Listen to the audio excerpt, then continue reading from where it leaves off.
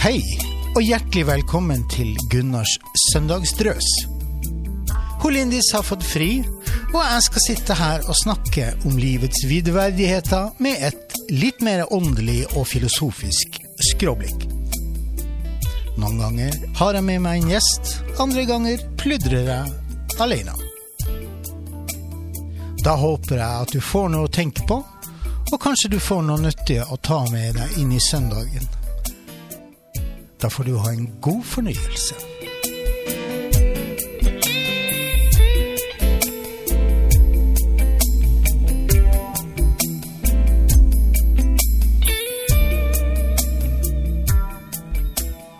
Hei alle sammen, og hjertelig velkommen til en ny episode på podcasten På tokt med livet. I dag så starter jeg noe som jeg har kalt Gunnars søndagsdrøs. Og i dag så er jeg så heldig at jeg har med meg en gjest her hos meg. Dagens tema skal være følelser, og kanskje spesielt følelser i forhold til møte med følelser og bekymringsmestring. Og vi skal også touche innom menns møter med følelser og bekymringsmestring. Denne vakre dama som jeg har med meg, hun heter Gabriella Backman, og hun driver et selskap som heter Helhjertet og Helhetlig. Velkommen til meg her på Gunnars søndagsdrøs, Gabriella. Tusen takk. Du, før vi gyver løs på dette vanvittige temaet, det er jo så enormt svært dette temaet følelser, så tenkte jeg det at vi kunne starte litt med å bli bedre kjent med deg. Du er jo opprinnelig, så er du finsk. Stemmer det, ja. Men du klarte å gjøre nordmann av deg i 2010? Yes. Og så har du fortalt meg at du er høysensitiv og intuitiv. Og da har jeg litt lyst til å spørre deg om du kan si noe om hva er det? Hva vil det si å være høysensitiv? Å være høysensitiv, ja. Det er jo, sånn som jeg har lært meg å se det, så er det et personlighetstrekk. Ja. Det er absolutt ingen svakhet. Nei. Det er en styrke, og det er så mange som, i hvert fall 20% av befolkningen som er høysensitiv. Men hva vil det si? Hvordan vet man at man er høysensitiv? Det er det at man sanser ting veldig dypt. Så alt man sanser gjennom lyd, lys, lukt, og alle de andre sansene blir forsterket. Ja. Og i tillegg så trenger man litt mer tid til å fordøye den informasjonen som man tar inn via sansene. Yes. Du har jo, i likhet med de fleste andre av oss, så har du vært igjennom mye i løpet av dine 37 år på planeten Tellus. Men du har 2 større utmattelser i livet ditt som har satt dype spor, pluss at du også du lever livet ditt med en kronisk sykdom. Hvordan har du klart å jobbe deg gjennom og bli så utrolig positiv og ser så positivt på livet med de utfordringene? Det er en nysgjerrighet og en sånn veldig sånn sult på å kunne mestre livet og mestre ting uansett utfordringer, og faktisk kunne transformere smerte til vekst.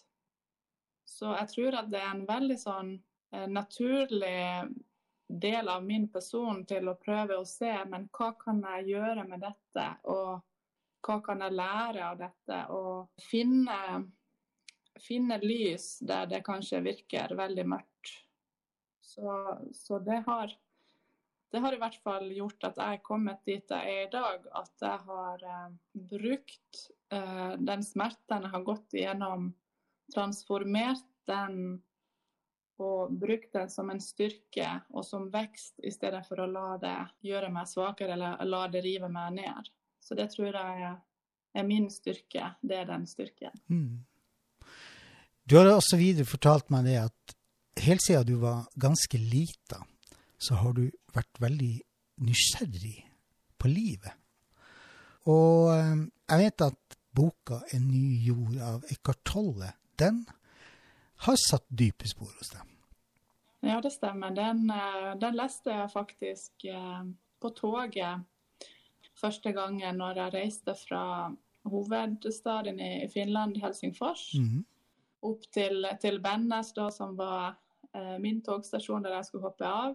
Og når jeg leste den boka, så fikk jeg en type oppvåkning, som jeg kaller oppvåkning del 1 i livet mitt. For da fikk jeg en sånn opplevelse at jeg kunne koble ting sammen, og jeg kunne se hvordan ting hang sammen i mitt liv, i min familie, hvordan jeg hadde det på innsiden, hva ego var, hva øyeblikket egentlig handlet om, hva min bevissthet var. Så det var en veldig sånn fin opplevelse som den boka ga meg. Så den vekte meg på en sånn måte som at livet mitt ble annerledes etter den boka. Da. Den forandret livet mitt på en måte. Du har sagt det at etter at du leste den boka, så skjønte du at øyeblikket var noe som du skulle ta vare på. Og at egoet ville lure deg ut av det hvis du tillot det. Ja. Og du er jo et veldig tilstedeværende vesen. Altså, er du til stede, så er du 100% til stede. Ja. Jeg merker jo det. Det er ganske flott å være i nærheten av deg. Jeg må få lov til å gi deg et kompliment. Takk. Det var veldig fint sagt. I 2009 så valgte du å gjøre en jordomseiling, eller du reiste jorda rundt i 2009. Og din følgesvenn på den turen, det var jo boka til Eckhart Tolle. Og du har sagt at du nærmest brukte det som en sånn bibel, en sånn oppslagsverk. Ja. Fordi at du hadde liksom en del indre konflikter fortsatt etter at du hadde begynt å renske opp i livet ditt.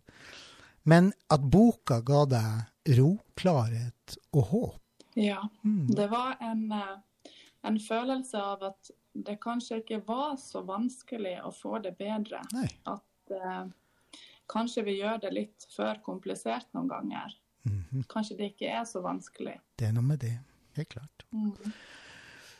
Som vi nevnte i stad, så valgte du å flytte til Norge i 2010. Du sa opp jobben din som fysioterapeut i Finland, og som avskjedsgave fra dine kollegaer så fikk du en bok som heter Alternative terapier.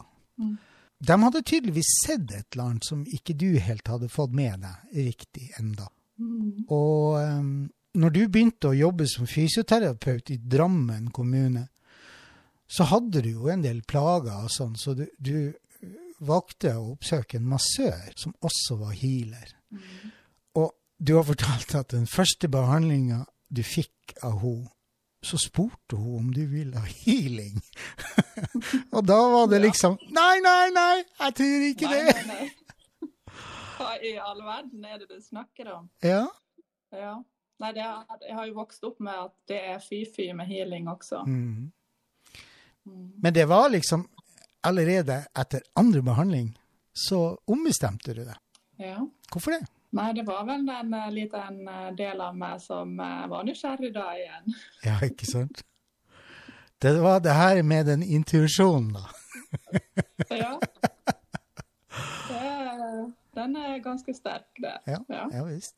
Du valgte etter hvert å ta en master i idrettsfysioterapi på NIH i Oslo. Og som du fortalte meg, så prøvde du å være normal, på tross av at et eller annet inni deg sa at du var ikke helt lik alle de andre. Jeg var ikke helt sånn som de andre, nei. Og jeg har faktisk jeg er ikke ferdig med masteroppgaven, så derfor så når jeg snakker om det, så sier jeg at jeg har gått masterstudier, fordi jeg gjorde alt annet enn at jeg ble ferdig med oppgaven da. Ok. Så det her, det som jeg tok med meg fra det var jo veldig mye den her måten vi ser på vitenskap. Jeg fikk jo virkelig lære meg å tolke og analysere vitenskap, og det er noe jeg har hatt med meg siden det. Ja. Både det positive og de negative aspektene, altså styrkene og svakhetene med vitenskap. Ok. Og som veldig mange, så møter jo du kjærligheten du også. Ja. Og det skulle gå ganske kjapp tid før du ble gravid. Ja. Og du fødte en sønn i Oslo, og så i 2013 så valgte du, eller dere, å flytte til Sortland. Av alle steder. Ja, men da begynte det å skje ting, forstår jeg. Ja, det var noe med Nord-Norge som aktiverte noen urgamle deler i meg. Ja, ok. Ja, det er mye mellom himmel og jord der oppe som man ikke skjønner. Og hvis man er bittelitt åpen, så kan det være ganske spennende. Og jeg hører jo, når du snakker, så er det jo nordlending. Ja, det var et bevisst valg i 2017. Da begynte jeg å øve på og der og meg. Sier du det? Ja. Ja, det skulle integreres 100%. Ja. Ja, det er så bra. Når du flyttet nordover, så begynte du etter hvert å innrømme for deg selv at du hadde et litt annet syn på helsa i forhold til andre fysioterapeuter. Og du kjente at du ikke ville jobbe i en bedrift som drev på med symptombehandling. Du ville ha mer tid til hver pasient, og du ville hjelpe i dypet. Og da må du fortelle hva du legger i det.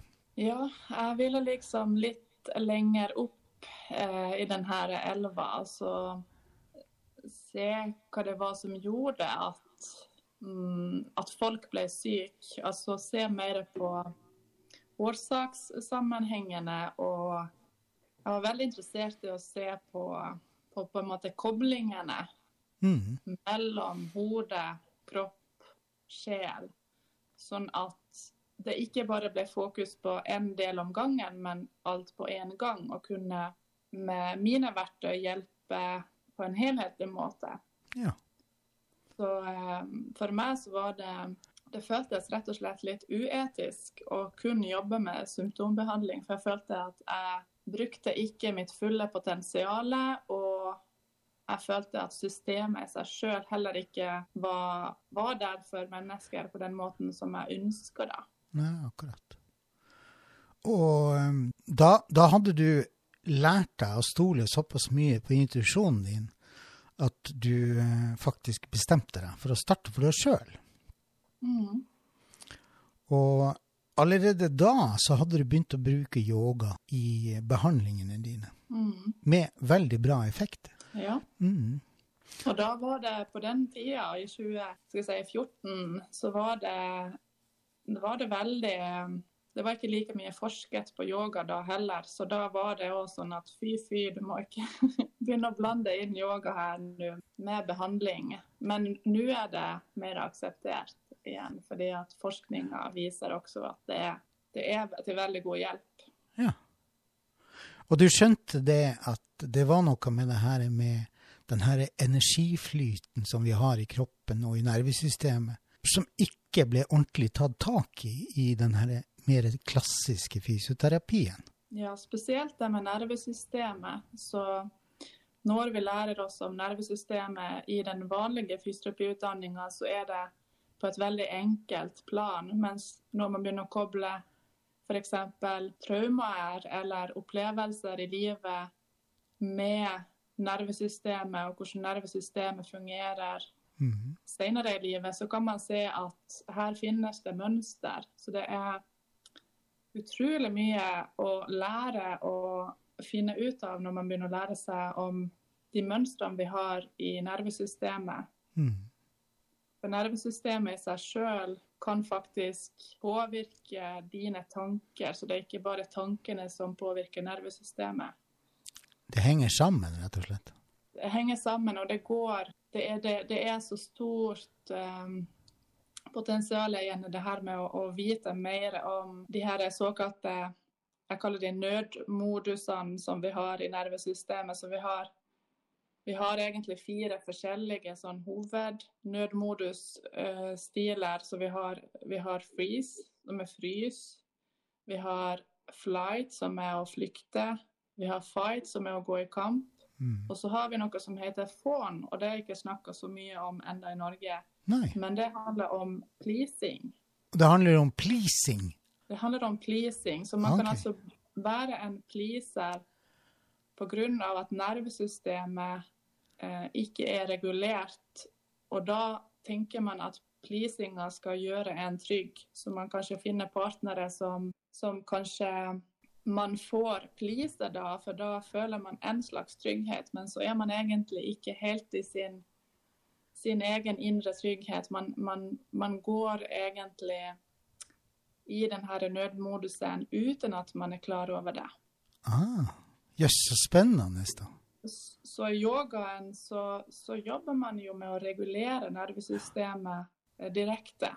Ja, akkurat. Og det er derfor det også er nå da kommet ut forskning på PTSD og yoga, og på trauma og yoga, og på en eller annen måte så er vi alle påvirket av opplevelser i livet, så når vi sier at livet setter seg i kroppen, så er det veldig mye som setter seg i nervesystemet, og når vi kan lære om nervesystemet, så kan vi også bli klokere på alle disse kanskje litt ubevisste reaksjonene vi har i relasjoner, i stresssituasjoner, i forskjellige livssituasjoner egentlig. Ja. Interessant.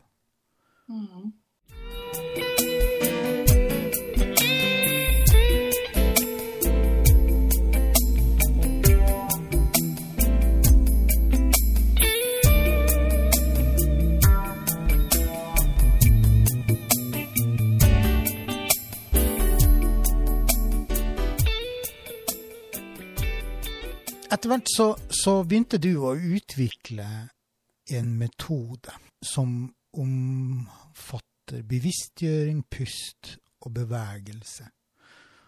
Og du har fortalt at du tror at vi er energivesen som har en fysisk kropp, og hvis vi deler denne kroppen inn i deler, så kommer vi aldri til å kunne hjelpe folk med helsa på en ordentlig måte. Det må du forklare litt nærmere. Ja, jeg tror veldig mye på hvis helsevesenet skal klare å hjelpe folk fremover, som ikke, nå snakker jeg mer om de kroniske plagene vi har, og livsstilssykdommene vi har.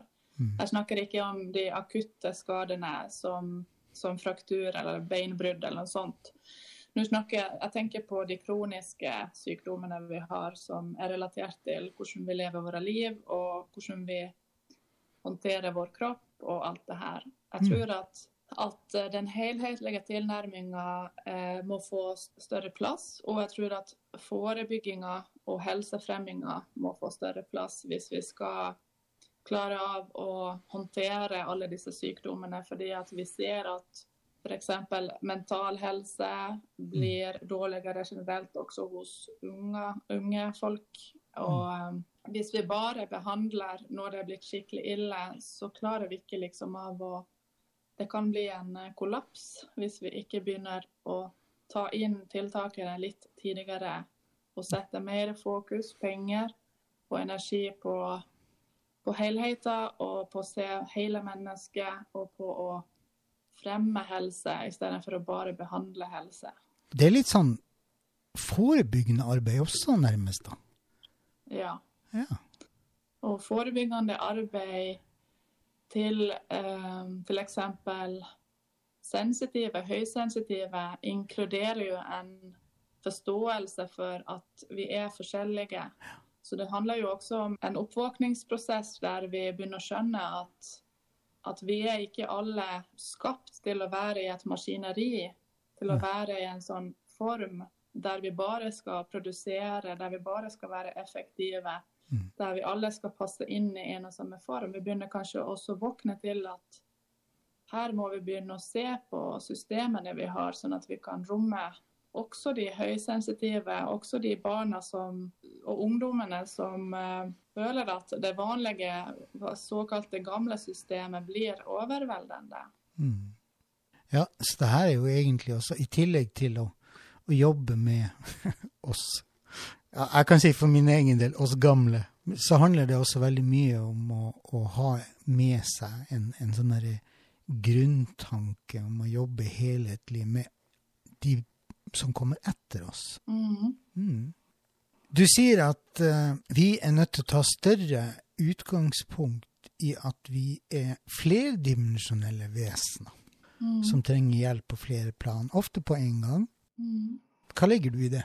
Der legger jeg det at vi kropp, sinn og sjel utifra hvordan jeg ser på mennesker da.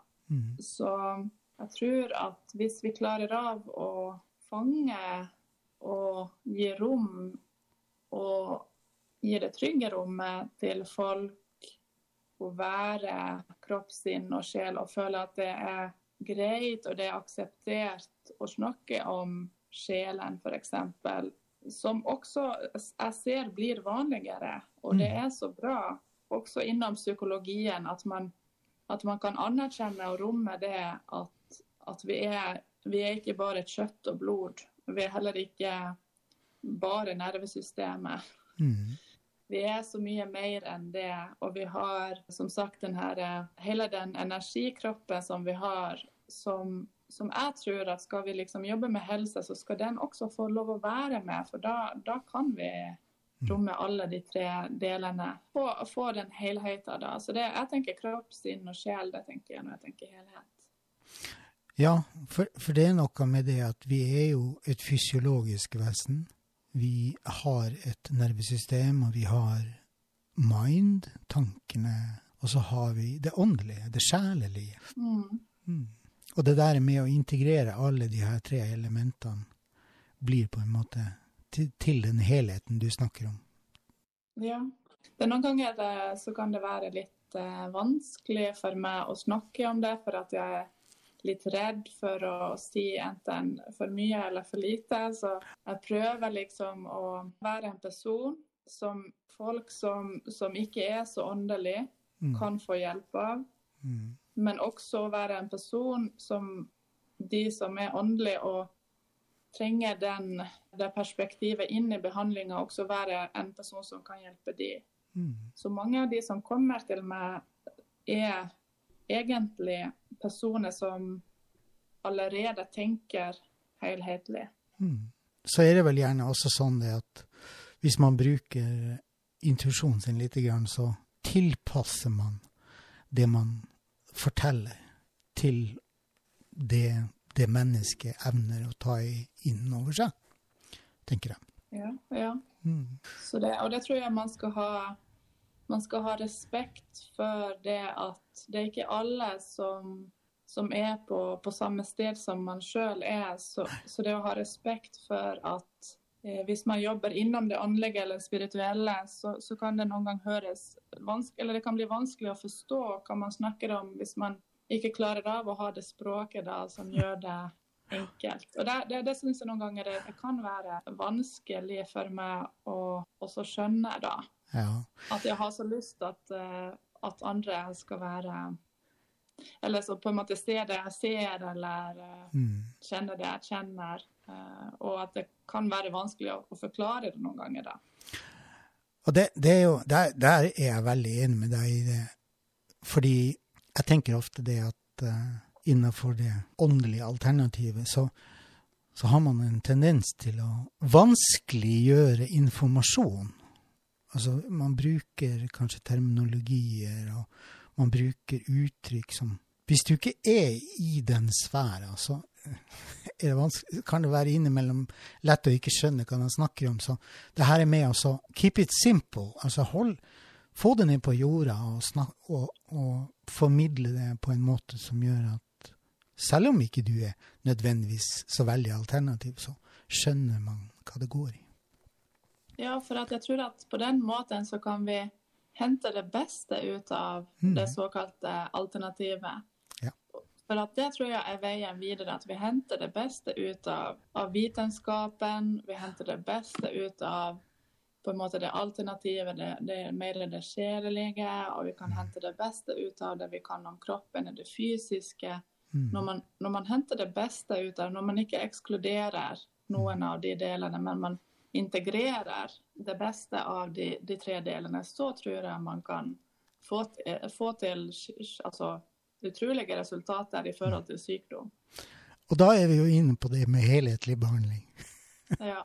Apropos det alternativet eller det åndelige, så vet jeg jo det at du har fortalt at i din utvikling i forhold til dine sjeleevner og healingevner også, så har du kommet så langt at du tør å gå og få veiledning av Heidi Gunness i Losh. Jeg tenker liksom det at det her med å søke kunnskap om blant annet sjeleevner og healingevner og sånn, det kan jo også være med på, igjen som det vi snakker om det her i forhold til helhetlig, at det kan være med på å hjelpe oss på vår vei gjennom livet. Og du faktisk en av de gode hjelperne i Losh. Ja. Kan du fortelle litt om hva det går ut på? Ja, jeg jo veldig ny i de gode hjelperne, så det at jeg har tatt det steget og tort å gå inn i den rollen, det har tatt tid. Og så har jeg full tillit til Heidi, fordi at jeg synes at den måten hun lærer ut på så jordnær. Så i den jobben i de gode hjelperne så får jeg da kontakt med likesinnede. Jeg får være med og bidra og hente ut. Den stilen har jo vært i meg lenge, men det føles ut som at jeg har oppdaget en ny kroppsdel, og bare shit. Så herlig. Ja. Og så får jeg liksom begynne å bruke den kroppsdelen, og det litt sånn skummelt på en måte. Ja. Fordi at jeg visste ikke engang nesten at jeg hadde den kroppsdelen, så det er sånn jeg har sett på det, som å få en ny kroppsdel. Men så det noe med det her med at man skal innimellom også ta steget ut av komfortzonen sin. Ja. Jeg kjenner jo veldig godt til Losh selv, for jeg har jo vært en god hjelper der, og nå har jeg tatt litt permisjon. men det skal sies at det arbeidet som blir gjort i Losh, det fantastisk bra for veldig, veldig mange. Absolutt.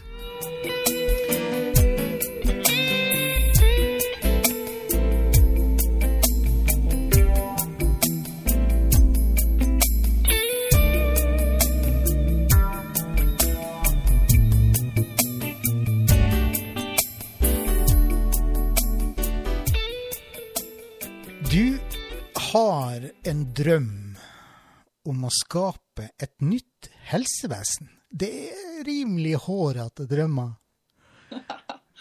Ja, det har jeg fått høre. Og de har sagt det til meg når jeg var på gründerkurs i 2015. Da sa jeg at jeg skulle være med i paradigmeskiftet i helsevesenet, og da sa de at kanskje du må ta det nettverket ned.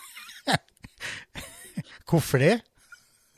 Men det skal jeg love dere at det tror jeg blir å skje. Ja, og det her paradigmeskiftet som du snakker om, det da paradigmeskiftet i helsevesenet. Det her med at vi kanskje får et litt annet syn på helsevesenet generelt sett. Ja, og at legene og helsepersonellet får rom til å behandle hele mennesket, og tid. Ja, ikke minst tid. Og så det her med å se på mennesket, både den mentale og den fysiske helsa, at det henger jo sammen. Altså den mentale helsa og den fysiske helsa jo en del av den her berømmelige helheten som vi snakker om. Du sier videre at vi kan ikke fortsette å bygge mer ubalanse, men i stedet for så bør vi heller strebe på å finne tilbake til naturen på en bærekraftig måte. Det er en spennende tanke. Hva tenker du, hva legger du i det? Det jeg legger i det at livsstilen som vi har i dag fjerner oss litt fra naturen når vi er kanskje mye innomhus, vi er ikke ute like mye, det er bare en sånn konkret ting. Vi bruker ikke like mye tid i fellesskap, i fysiske fellesskap som vi gjorde før. Det er en annen ting som gjør noe med alt det her gjør noe med våre nervesystem da, og vår mentale helse og fysiske helse. Så når jeg tenker tilbake til naturen, så tenker jeg veldig mye back to basics. Og at der kommer også den sjelelige biten inn, for hvis man tenker litt på urbefolkningen og de tradisjonene som så ser jeg at vi trenger mer fellesskap, tradisjoner som binder oss sammen på en positiv måte. Og alt det der er grunnleggende som vi trenger å ha med oss i fremtiden som en del av vår natur, å være både fysisk i naturen, men også å være hva det er å være menneske, rett og slett. Ja, og denne pandemien den har virkelig satt fokus på nettopp det vi snakker om nå. Vi er blitt et mye mer lukket samfunn, hver på vår egen lille tua, på grunn av frykten for smitte og sykdom. Ja, og hvis vi tenker på de her 4 nødmodusene i kroppen, så den her isolasjonen styrker veldig mye den her frysresponsen. Så det er mange som sliter med å komme seg ut, fordi at de går i den her freezen litt hele tiden og kjenner at kanskje det er litt vanskeligere, det er en høyere terskel å finne det fellesskapet igjen, som vi alle så sårt trenger. Og vi trenger å bli sett, vi trenger å bli hørt, og vi trenger andre mennesker, rett og slett. Og så trenger vi kjærlighet. Så trenger vi kjærlighet, ubetinget kjærlighet. At vi kan kjenne at vi er bra sånn som vi er, og at vi ikke blir dømt. Amen, sier vi da. Ja. Amen. Jeg har lyst å ta bitte litt tak i den her faglige bakgrunnen din. Du er utdannet fysioterapeut, du har en bachelor fra Helsinki, eller Helsingfors. Og så har du da tidligere nevnt masterstudiet på NIH i Oslo. Du er Deva Yoga, intuitiv yoga-lærer. Og så er du noe som heter Avatar Master Coach. Og jeg er jo coach, så jeg er fryktelig nysgjerrig på hva er det. Ja. Du driver også på, i tillegg til Avatar Master Coach, så tar du også den siste delen av mental coaching-utdannelse gjennom JC Institute i Finland, som det heter så på fremmedlandsk. Og så er du instruktør i bekymringsmestring. Men før vi går videre på det, så kan ikke du si litt grann om Avatar Master Coach? Hva er det? Jeg ble veldig nysgjerrig. Ja, det var så spennende, fordi jeg ble invitert med på kurs her i Alsvåg, som jo er ikke så langt fra Sortland, på noe som heter resurfacing. Det var en fysioterapeut som inviterte meg og et par andre fra Sortland, og den her fysioterapeuten Katrine, hun var også coach og var Avatar Master Coach selv. Og intuitivt igjen kjente jeg at det her skal jeg være med på. Så vi begynte i Alsvåg, og plutselig så var jeg i Nederland. Tidsreise! Ja. Du verden. Det gikk litt fort, fordi at vi var 3-4 dager i Alsvåg, og så ble det snakk om at man kunne gå fortsettelsen på resurfacing videre til Avatar i Nederland. Og jeg bare, yes, der skal jeg på. Så da, et par dager senere, hoppet vi på flyet, reiste ned til Bergendal i Nederland, og der gikk vi da en 9 dagers kurs i Avatar-metoden. Og det går egentlig ut på det at fra 9 på morgenen til 6 på kvelden, så jobber man med oppgaver, altså oppgaver som man gjør sammen med andre, så man hadde alltid noen å speile seg i, samtidig som man ble fasilitert av andre mastere. Og det gikk ut på det å forske i bevisstheter, i forestillinger som vi har fra tidligere, i alt som har å gjøre med for eksempel tilgivelse, mange forskjellige temaer, og det var så wow. Det gikk så dypt. Og så videre fra Nederland reiste jeg ikke så lenge etter det til Orlando i Florida, og der var vi rundt 300 mennesker fra hele verden i ett og samme svære rom. Så der gjorde vi disse øvelsene da med folk fra Kina, som ikke engang snakker samme språk. Vi gjorde de øvelsene med alle, altså det gikk over språkgrensene, kan vi si. Og da ble jeg ferdig da mastercoach i Avatar-metoden, og det har også vært med og gjort meg til den jeg er i dag, virkelig. Det var så... Jeg har sagt at det var liksom å være i militæret i bevissthetsutvikling. Struktur og disiplin? Ja, det var veldig mye struktur og disiplin i det. Ja, men det er mye godt som kan komme ut av det også, innimellom. Det var helt utrolig. Jeg trodde aldri jeg skulle klare så mye. Jeg var ganske sliten i den perioden. Så når jeg startet, så trodde jeg ikke at jeg hadde oppmerksomhet nok til alle de oppgavene. Men jo mer vi begynte å jobbe, desto mer oppmerksomhet ble frigjort. Så jeg hadde en opplevelse blant annet i Nederland som jeg aldri kommer å glemme. Og det var når vi hadde gjort øvelsene 3-4 dager, og så tok jeg en pause, gikk ut i den nederlandske skogen, gikk bare tur, og så plutselig så ble jeg fylt av en sånn følelse av fullstendig tilstedeværelse. Og da mener jeg fullstendig. Da var alle mine bekymringer, alt tankestøy, det var så langt borte. Og alt jeg hadde, det var skogen, den stien, meg selv, og jeg husker jeg gikk bare sånn jeg ble som et barn igjen. Ja, ok.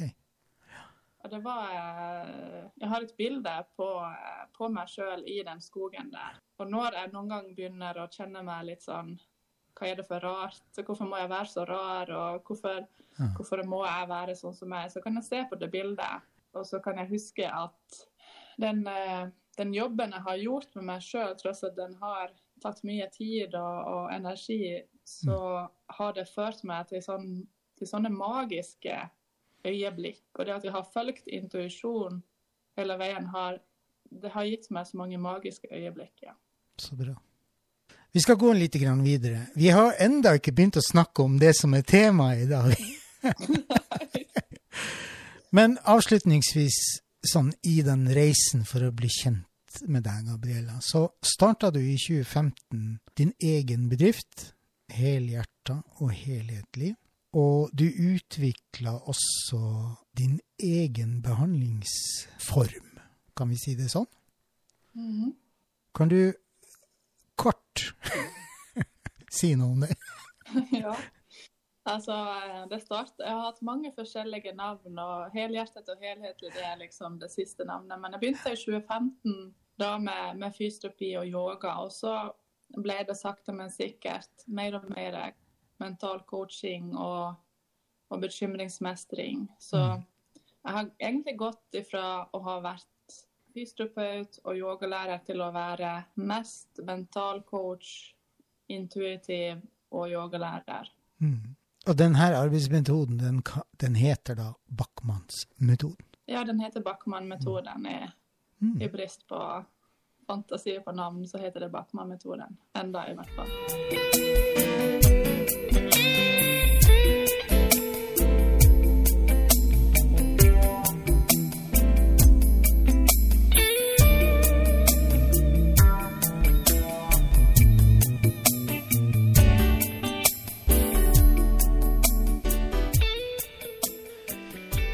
Da, Gabriella, da skal vi endelig gripe tak i temaet følelser, som vi skulle snakke om i dag. Ja. Og vi skal snakke litt om det som heter primærfølelser og sekundærfølelser, og sette det opp imot hvordan mennesker angriper følelser i dag kontra før. Og så skal vi se litt på hvordan menn angriper følelser og det. Ja. Tenke litt på det samfunnet vi lever i per i dag. Det jo på mange måter, det et så travelt miljø, eller så travelt samfunn vi lever i, at vi har liksom ikke tid til følelser. Det stemmer. Og det har jo, altså det her med hvordan vi angriper de her følelsene våre, det har jo forandret seg gjennom historien. Har du lyst til å snakke litt om det? Ja. Når vi sier at vi i en pandemi med korona, så kan vi også si at vi en pandemi av emosjonell neglekt. Så tidligere generasjoner inntil nå har ikke hatt kontakt med følelsene sine på den måten som vi nå utvikler fra denne tiden vi lever i nå og fremover. Ok. Ja, det kjenner jeg veldig godt igjen. Så det jo en årsak til at vi har en pandemi i korona, fordi at da blir vi også bevisst på at det pågår en annen pandemi som går dypere i følelseslivet, som jo også gjenspeiler seg i hvordan vi behandler andre mennesker. Ja. Og kanskje også hvordan vi behandler oss selv. Hvordan vi behandler oss selv, ja. Og det allting starter med en selv, og det det som på en måte grunnen til hvordan vi fungerer i relasjoner og med andre, i konflikter. Og, så det superviktig, tror jeg, at vi bruker tid på å bli kjent med oss selv og bli kjent med det som jeg kaller vårt GPS-system, altså følelsesregistret. Ja, og jeg tenker også sånn sett i forhold til, eller når jeg betrakter det her med hvordan vi forholder oss til følelser ut ifra en manns perspektiv, så du kan si det at før så hadde vi ikke noe forhold til følelser. Altså vi hadde selvfølgelig følelser da også, men vi skulle på død og liv ikke vise det, og vi skulle undertrykke det, fordi at den her instinktivt så var vi som menn da. Så var vi liksom forsørgeren og skulle være den store, sterke klippen. I dag så det jo heldigvis, for å si det sånn, så får jo menn et litt annet forhold til det her med sine egne følelser og hvordan de forvalter den, og ikke minst hvordan de lever etter det. Jeg har mange ganger tenkt at en generasjon eller to fra nå, så vil vi være veldig annerledes. Ja. Forhåpentligvis. Ja, det tror jeg. Og det gjelder jo ikke bare menn da. Det gjelder jo... Nei. Det gjelder både menn og kvinner. Det gjelder absolutt både menn og kvinner, men det litt forskjellig problematikk eller forskjellige utfordringer man jobber med når det gjelder kvinner og menn.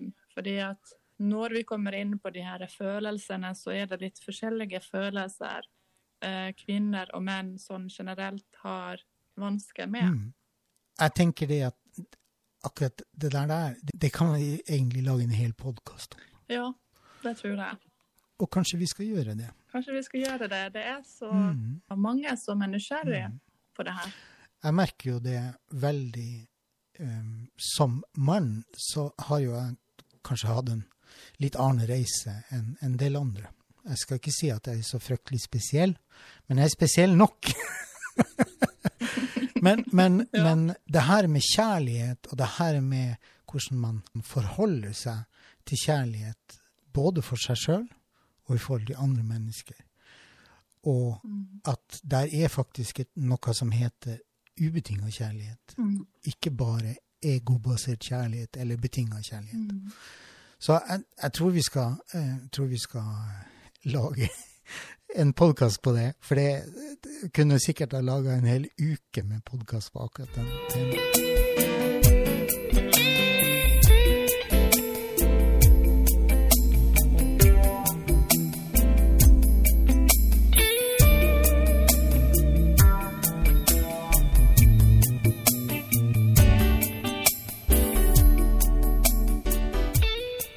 Men nå skal vi gripe tak i primærfølelsen.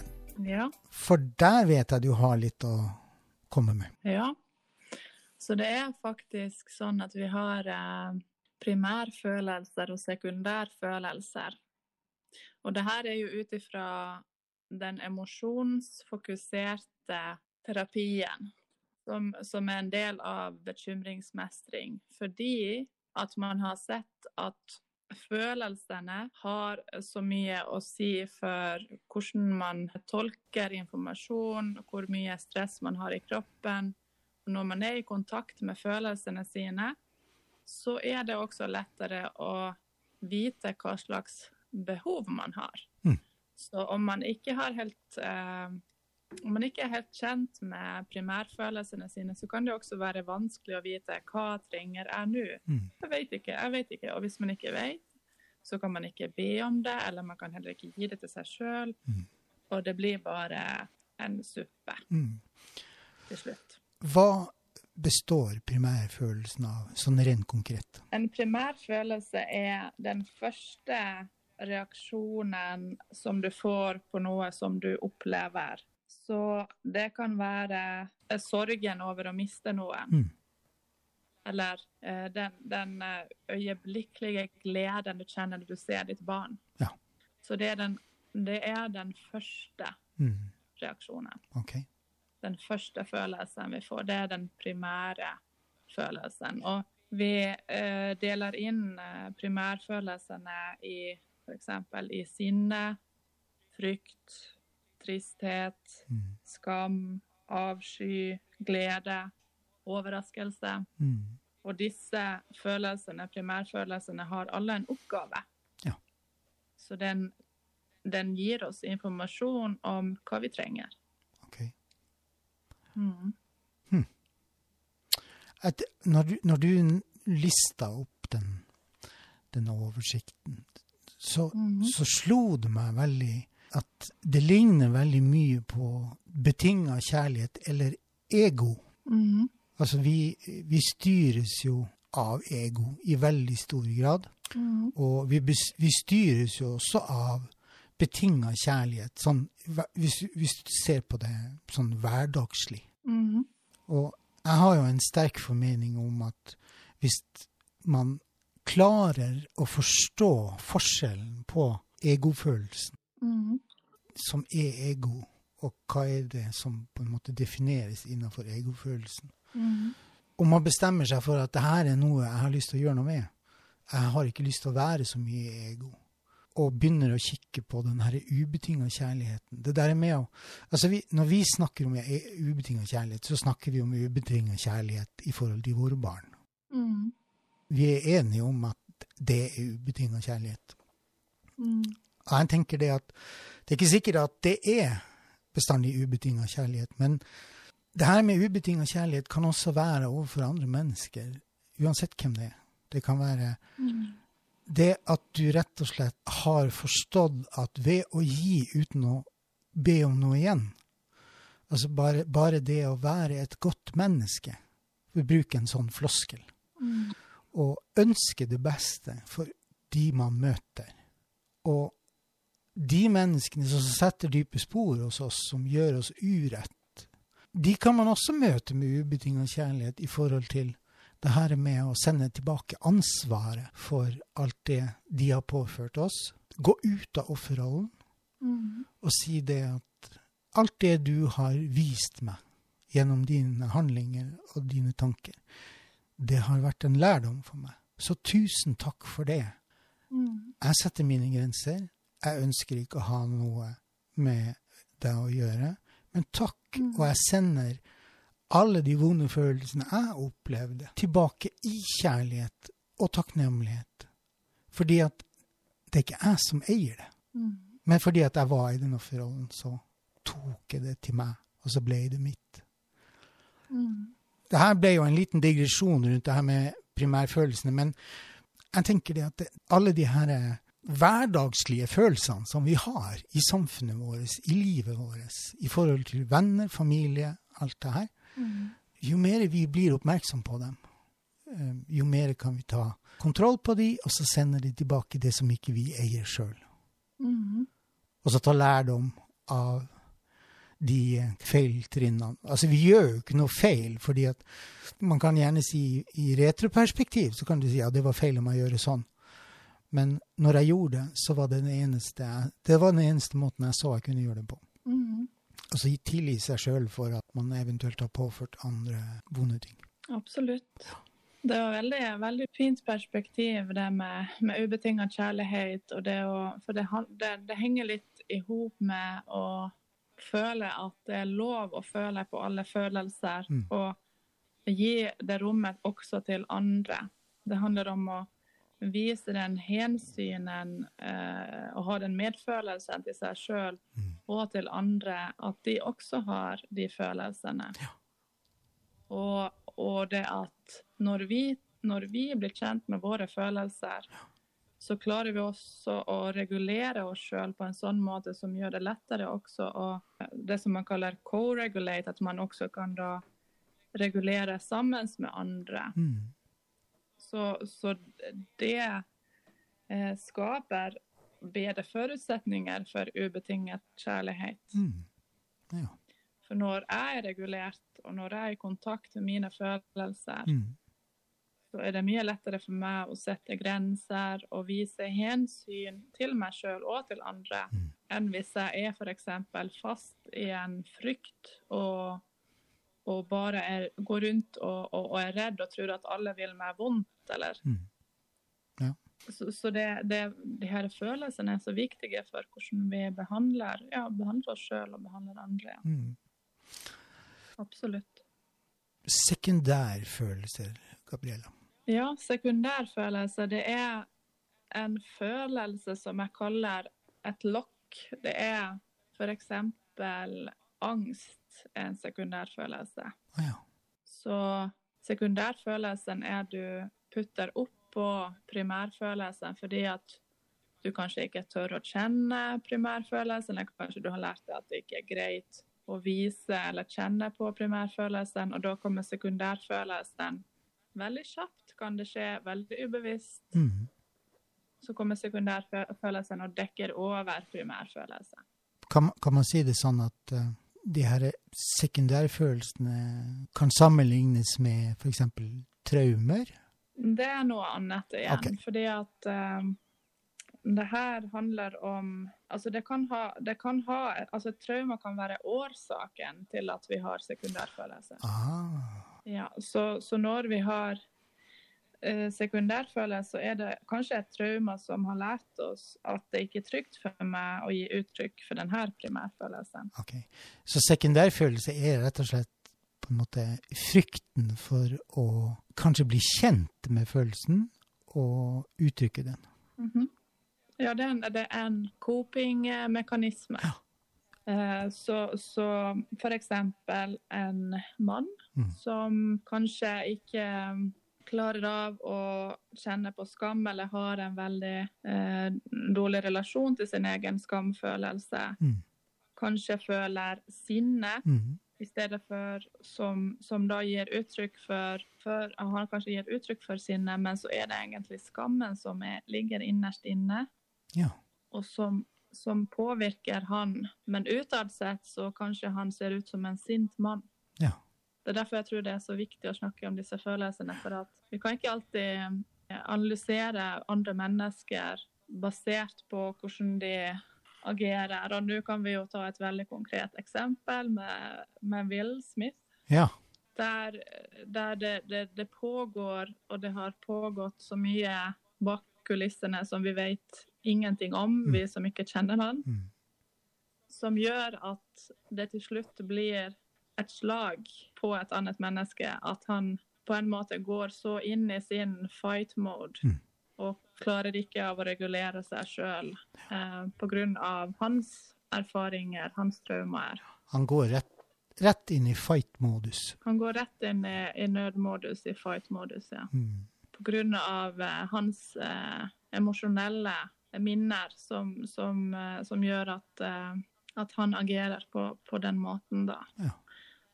Og det kan jo, altså det her jo min egen analyse, men det handler jo veldig mye om den skammen som han bærer på, og når han da går inn I fight mode, og han gjør det, så må han enda dypere inn og utforske sin egen skamfølelse. Ja, interessant. Veldig interessant. Nå skal jo vi lage en podcastepisode til med deg. Og da skal vi snakke om det her med å integrere følelser I livet. Og vi skal snakke om emosjonell intelligens. Jeg sikker på at vi kunne ha pratet I timesvis om det vi har pratet om nå. Men de her stakkars lytterne skal også på en måte overleve det her. Overleve det her. Ja, men det bra å ta det litt stykkevis, så det lettere.